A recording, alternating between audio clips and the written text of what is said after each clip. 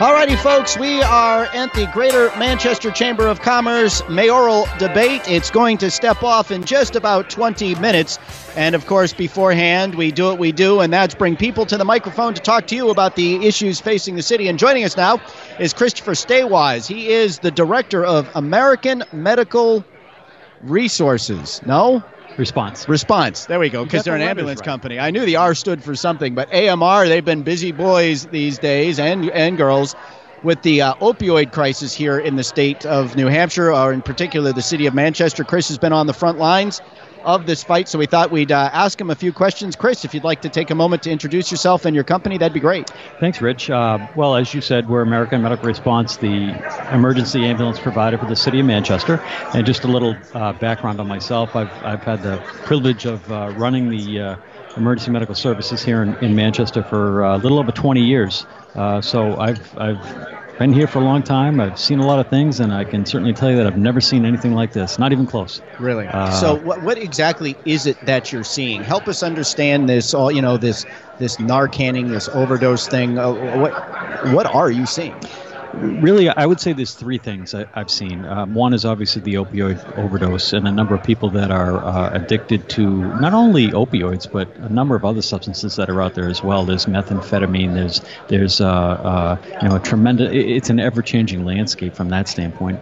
Second of that is mental illness. A lot of these things coexist. We deal with more mental illness now than we ever have. It's probably about 40% of the volume that we deal with. Now, how do you determine that? I mean, and I guess I don't understand when you say you're dealing with mental illness. Is that hand in hand with this opioid crisis or the drug overdoses, or is that an entirely separate thing? It is really hand in hand. Most of the folks who are suffering from addiction will have a coexisting condition of mental illness. It may be the reason that they get into addiction, or it may be the reason mental illness may come along with the addiction. But regardless of that, there's a number of people who... so it could be a cause or a result. Correct. And the third point is homelessness. There are a tremendous amount of homeless people in this community, and oftentimes the ambulance and the fire department are their first line of medical care. They have no other. So it's certainly taxed the resources of the city.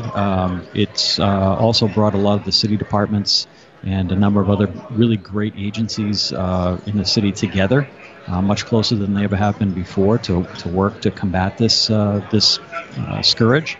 But we do what we do. We'll keep doing it, and our job is to keep people alive and get them into treatment, and that's what we're going to do. So how is it sort of strained your resources in terms of providing services? Have you had to add ambulances or personnel? How do you deal with it from a financial point of view? Because I'm assuming, the Narcan that you use and all the other stuff, it ain't free. That's true. One of the most critical things that we think about is the availability. Obviously, we've added what we call unit hours to the system to make up for that, but also our ability to do other things like training, for instance. We still have to respond to the heart attacks and the childbirths and the motor vehicle crashes and keep up with the technology on, treating people with heart disease and what new ways to do that are out there. And just the Safe Station program alone has added almost 2,000 calls to our annual response zone. So that's a lot of additional work on a workforce that's already seeing some really sad things every day. We've had to deal with compassion fatigue. Our folks have used the employee assistance program more this year than they ever have before.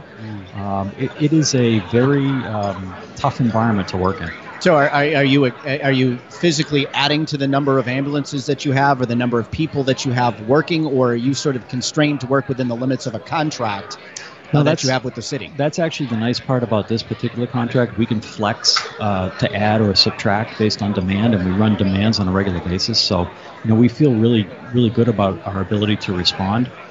What we have a hard time doing is finding time to do the other things that we normally would do from a training standpoint, to fit those all into that 168 hour a week block of time that's there. So, but we do it. Gotcha. So what do you want people to know about what you do and what they can do as this opioid battle continues?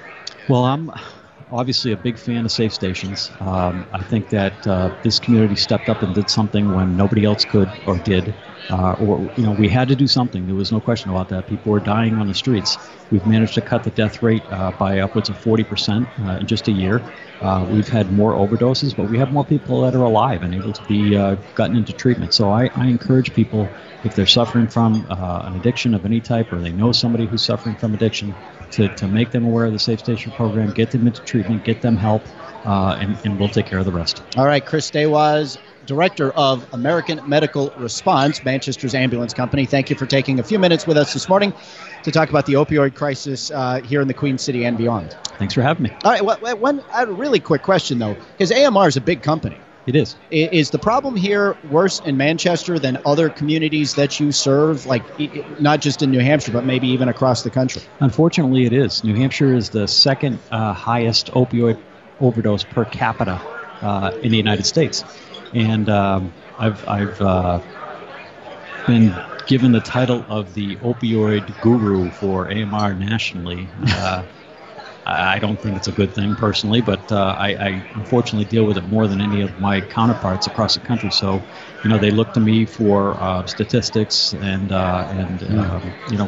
cutting edge technology like safe stations to bring across the country. So, do you have any reason? What makes us so special that we're like ground zero for this nationwide? Yeah, that's the $1 million question. There's a lot of people a lot smarter than me that haven't figured that out, and we provide the data to them. But on any given day, it's maddening sometimes to try and figure out what's driving this whole thing and what makes it go the way it does. Well, it certainly hasn't been for lack of effort on behalf of the city or AMR or anybody else. All right, now we can say goodbye. Chris Stehwaz, we appreciate you being with us here. Thank you. This morning on the Draw at Large radio show. All right, folks. Rich, John DePietro is still with us. Still here, and just to continue on the opioid issue, this is becoming and going to continue to be an increasing issue in the schools. I was in at Parker Varney last week talking to Amy Allen, and she brought up a point that I had never even thought of before, but she said that they're starting to see sort of the leading edge of children entering the school system who were born addicted to heroin. Yes. And they're dealing with massive behavioral issues, and it just occurred to me that there's going to be a 5 or 6 year lag between, the opioid issue and its effect that we're going to see on the school system. So they're starting to see it now. It's going to get a lot worse over the next 5 or 6 years in terms of the drag that we're going to see on the school system as a result of this. Yeah, and it's we have actually started to, you're right, we have started to see that those kids have been, God bless them, have been coming into the system for about the last year and a half.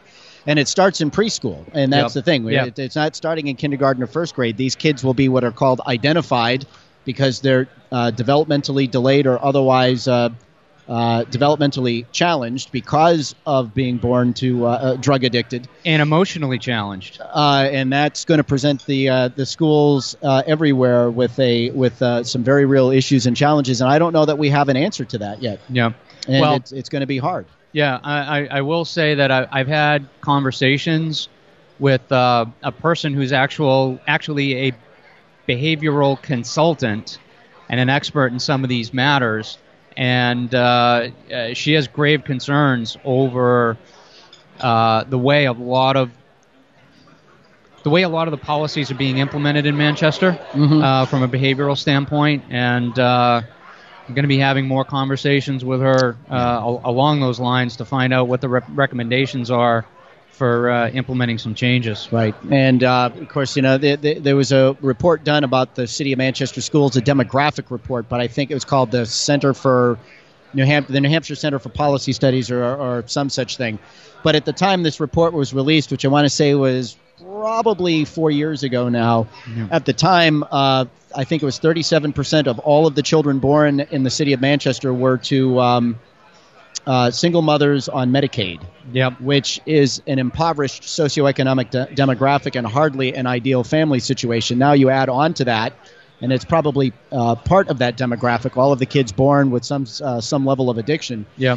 And this is going to present not just the schools but society as a whole with an entire subset of people who are going to need lifelong services and care. Right. And this is a major consequence of this epidemic. Yeah, Right. and you know, earlier, who was it? I think it was Bill Berry was talking about how all of the services that we have in Manchester, attract Yep. some of the addicted people here to get those services. I'm sure you're aware the Smarter Balance numbers were released by the state over the last couple of days. Yep. People are commenting on that, and they're trying to compare scores, not just between Manchester and surrounding towns, but between schools in Manchester. And I think it's important to point out that test scores are not purely a function of the quality of the teacher and the quality of the curriculum. The test or the condition of the kid. The condition of the kid. What's their home life? What's their socioeconomic situation? Are they an English language learner? All of those things need to be factored in. So, we've been talking almost incessantly about Parker Varney and the good things that they're doing over there. Their test scores were not all that great. But it's important to point out that their Smarter Balance test scores weren't all that great, but when you take a look at the scores that they've been using internally, they've seen some meteoric rises. Absolutely. All right, I don't want to cut you off, but we're going to, because coming to the microphone now is Greater Manchester Chamber of Commerce President Michael Skelton. He is the guru over this event this morning, although I'm sure he'd say it was Carolyn. Is that a good title or a bad title? Well, I don't know. Guru is guru. It means you are above all others, except maybe God. I don't know about that. Yeah, we'll make you the guru, not the God. So, Mike, I don't remember the last time we've seen this much interest in a mayoral debate. I think maybe 2 years ago came pretty close. 2 years ago was pretty close. Yeah. So talk to us. What are the chamber members saying about this mayoral race in the state of the city and what they're hoping to see? Well, I think anytime you have a race as close as it was 2 years ago, it amps up the level of interest 2 years later. And I think we don't endorse candidates. We provide information on issues. I think everyone's interested about the vision of the city. There's a lot of great things happening right now. Mm-hmm. There's also some challenges. And so I think everyone's tuning in to see, what each candidate's vision is for the next chapter. And, of course, everyone expects it to be very close again. So I think that's really why we sold out basically a week and a half in advance. Gotcha. So talk to me about the city. You're the president of the Chamber of Commerce. I have a company I'm looking to relocate. Pitch me on the city of Manchester. Well, I would start by, before we got on the phone, I would send you about 10 articles that have been published over the last 6 months, all talking about the rebirth of Manchester. And they're all very positive stories about how the Mill Yard is really driving economic growth, innovation, entrepreneurship. And every company that I talk to that's looking to do business in Manchester, the reason Manchester's getting on the map is they hear about all the exciting things happening in the Mill Yard. They hear about Oracle. They hear about Dean Kamen's Army Initiative. They hear about the high-tech sector. And they get in there and they see the ecosystem. They see the activity. They see the young people downtown. It's an exciting place to be. So the question, I think, as a city is how can we capture that? How can we nurture that? How can we grow that? Those things don't happen by accident. They take time. They take some infrastructure around it. So we need to make sure we keep the right ingredients in place to keep that ecosystem running. Gotcha. So, I had a great question in my head, and it just fell out.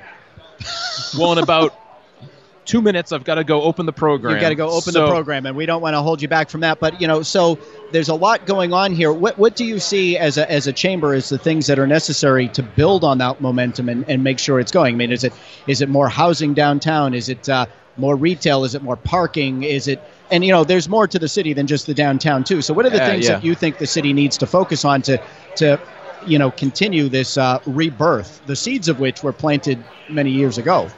There's a lot. Two quick things. I think, one, we need to, it's a little more intangible, focus on our branding and messaging outside of the city. Yeah, that would be nice. Not enough people. We have too much of a stigma of being a city with challenges that I think is unfair and untrue. So I think we need to focus on getting the message out about what's happening here in Manchester, and I think that's already started to happen. And then just the business climate and all the things that go into that, making it easy so that when anyone who wants to do business goes to City Hall, they can get exactly what they need. There's certainty and predictability. That'll lead to a lot of good outcomes. Thanks, Rich. Mike Skelton, appreciate it. Hold on, I got to get a good picture of you so we can put it up on the Facebook page and on the archive of the interview. I got some really great ones of you talking, but I'm not sure you'd appreciate them. That's Mike Skelton, president of the Greater Manchester Chamber of Commerce. All right, so John, we're a thriving city. What say you? I think we are in many ways. As a matter of fact, we were going. It's interesting as I was listening to him talk. I was thinking about a conversation I just had yesterday. I was going door to door with Vice Chair Art Beaudry, and we had quite a long conversation with one gentleman who works for Colby Sawyer College, and up in New London. Yeah, he had, and he lives right in Ward 6, but he had some serious concerns about the workforce. Yeah. And he mentioned the same things that were just mentioned, the Army Initiative and all of the high tech here in Manchester. And, he has a serious concern about whether or not we're going to be churning out enough qualified workers to fill all of those jobs. And that could be a problem in the entire state of New Hampshire because the number of kids in the state has dropped dramatically in the last decade, school-age kids, as the state undergoes a demographic disaster known as gentrification. Yeah, and I mean, frankly, there are workforce issues across the country, but as you just said, I think they're a little exacerbated here in New Hampshire by the the fact that a lot of young people are moving out. Yes, they are. So, folks, we are here with the Greater Manchester Chamber of Commerce for its mayoral debate. As a National Public Radio reporter, let me see. I'm up to 3 times now. The number of times that Joyce Craig has walked by this table and pretended that we don't exist, turning our back to us all 3 times. Alderman Kevin Kavanaugh did the same thing. He has been invited to debate his rival, Christopher Stewart, on this radio show. He has yet to respond. Bob O'Sullivan has accepted an invitation to debate, but Will Stewart, his candidate, his opposition, has yet to respond. In the House here are any number of dignitaries. Former Manchester Mayor Raymond Wazorek is here, as is former Mayor Bob Baines. There are several aldermen and school board members, no doubt in search of a free breakfast. Probably now. Oh, there's Democratic Party State Chair Ray Buckley, also turning his nose to the other direction as he walked by. I know, John, did you not shower or something this morning? Don't blame this on me. There you go. But nonetheless, we've had any number of people come to our microphones and talk to you, our large and loyal listening audience. Garth Corriveau was very pleasant when he walked by. I didn't get a chance to grab him and ask him if he wanted to talk. But we're 3 minutes away from the top of the hour. Josh, I'm going to have you run the station ID now. WLMW 90.7 FM. It's uplifting and powerful, and it's a good message all around. New Hampshire and we should radio. be back. It's just a good station to listen to. That way we won't have to interrupt the program once it gets started. Mike Skelton, the president of the Greater Manchester Chamber of Commerce, is coming to the microphone. John, I want to thank you for taking some time to be with us here this morning. Thank you, Rich. I know you almost didn't get a word in edgewise, but the words you did get in were good words. Thanks. And we join the program now at the dais is Mike Skelton, president of the Greater Manchester Chamber of Commerce.